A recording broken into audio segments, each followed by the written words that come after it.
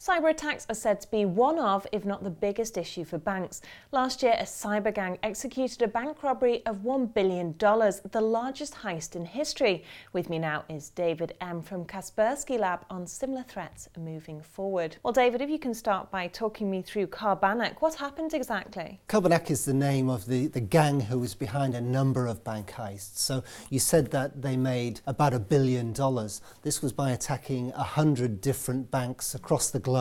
Basically what they were doing was infiltrating the bank organisations by sending what's called spear phishing emails. So these are emails that look legitimate, they look like they've come from somebody you know, somebody who's a business contact, even somebody within the organisation, and they've got a link or an attachment, and when you click on that you launch the malicious code, and at that point it's then able to install on that computer, and literally it has a look around. So it records what you're doing as a bank employee, it records the sounds, and what the attackers were trying to do is to find somebody in the organisation who had the ability to move money around from account to account or access the ATM machines in order to get them to pay out money. And so effectively at that point it became an insider attack because everything done by that infected employee looked like normal behaviour. And now you say Carbanak are back with similar gangs doing similar things. So who are they targeting exactly and where? We're not entirely sure where they're from. We think actually they may be from a mixture of different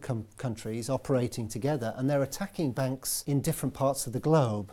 Now, the Carbanak 2, we know of attacks in Eastern Europe only, in Russia specifically, but we do believe it's more widespread than that, although we don't have specific concrete information on that. The one key difference with this second wave of attacks is that they're going beyond just financial institutions, and they're focusing on finance and budget departments within large organisations that aren't necessarily in the financial sector, for example telecommunications companies. But if this happened last year, why aren't people getting wise to this? Why isn't there software in place to stop this happening if we know what they're doing? The issue here is we're talking about human fallibility. We can all fall victim to online scams if we're not very, very alert to it. And the problem is that, of course, banks are big organisations, many of them. They have lots of people with IT expertise, but they also have lots and lots of bank employees who are working in other functions, non-technical functions.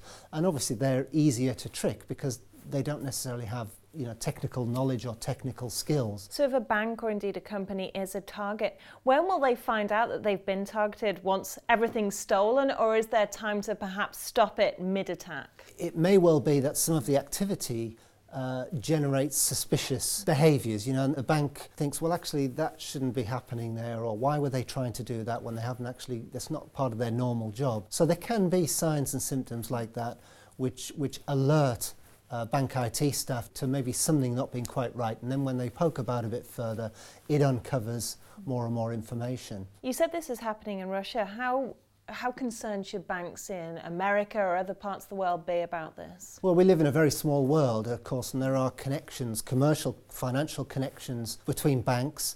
And I think the fact is that in today's world, we can all be a victim of an attack perpetrated by people in other countries. All you need to be is at the end of a wire, so to speak. So finally, what should banks, organisations be doing to protect themselves? On top of what they would do to defend their back-end systems and the normal sort of protection they would put in place for the corporate network, they need to focus on the human aspect of security and make sure actually that staff, non-technical and technical, understand about these threats, understand the methods that these people use to try and infiltrate the organisation, so that you can start to make the staff part of the security defence rather than potential victims.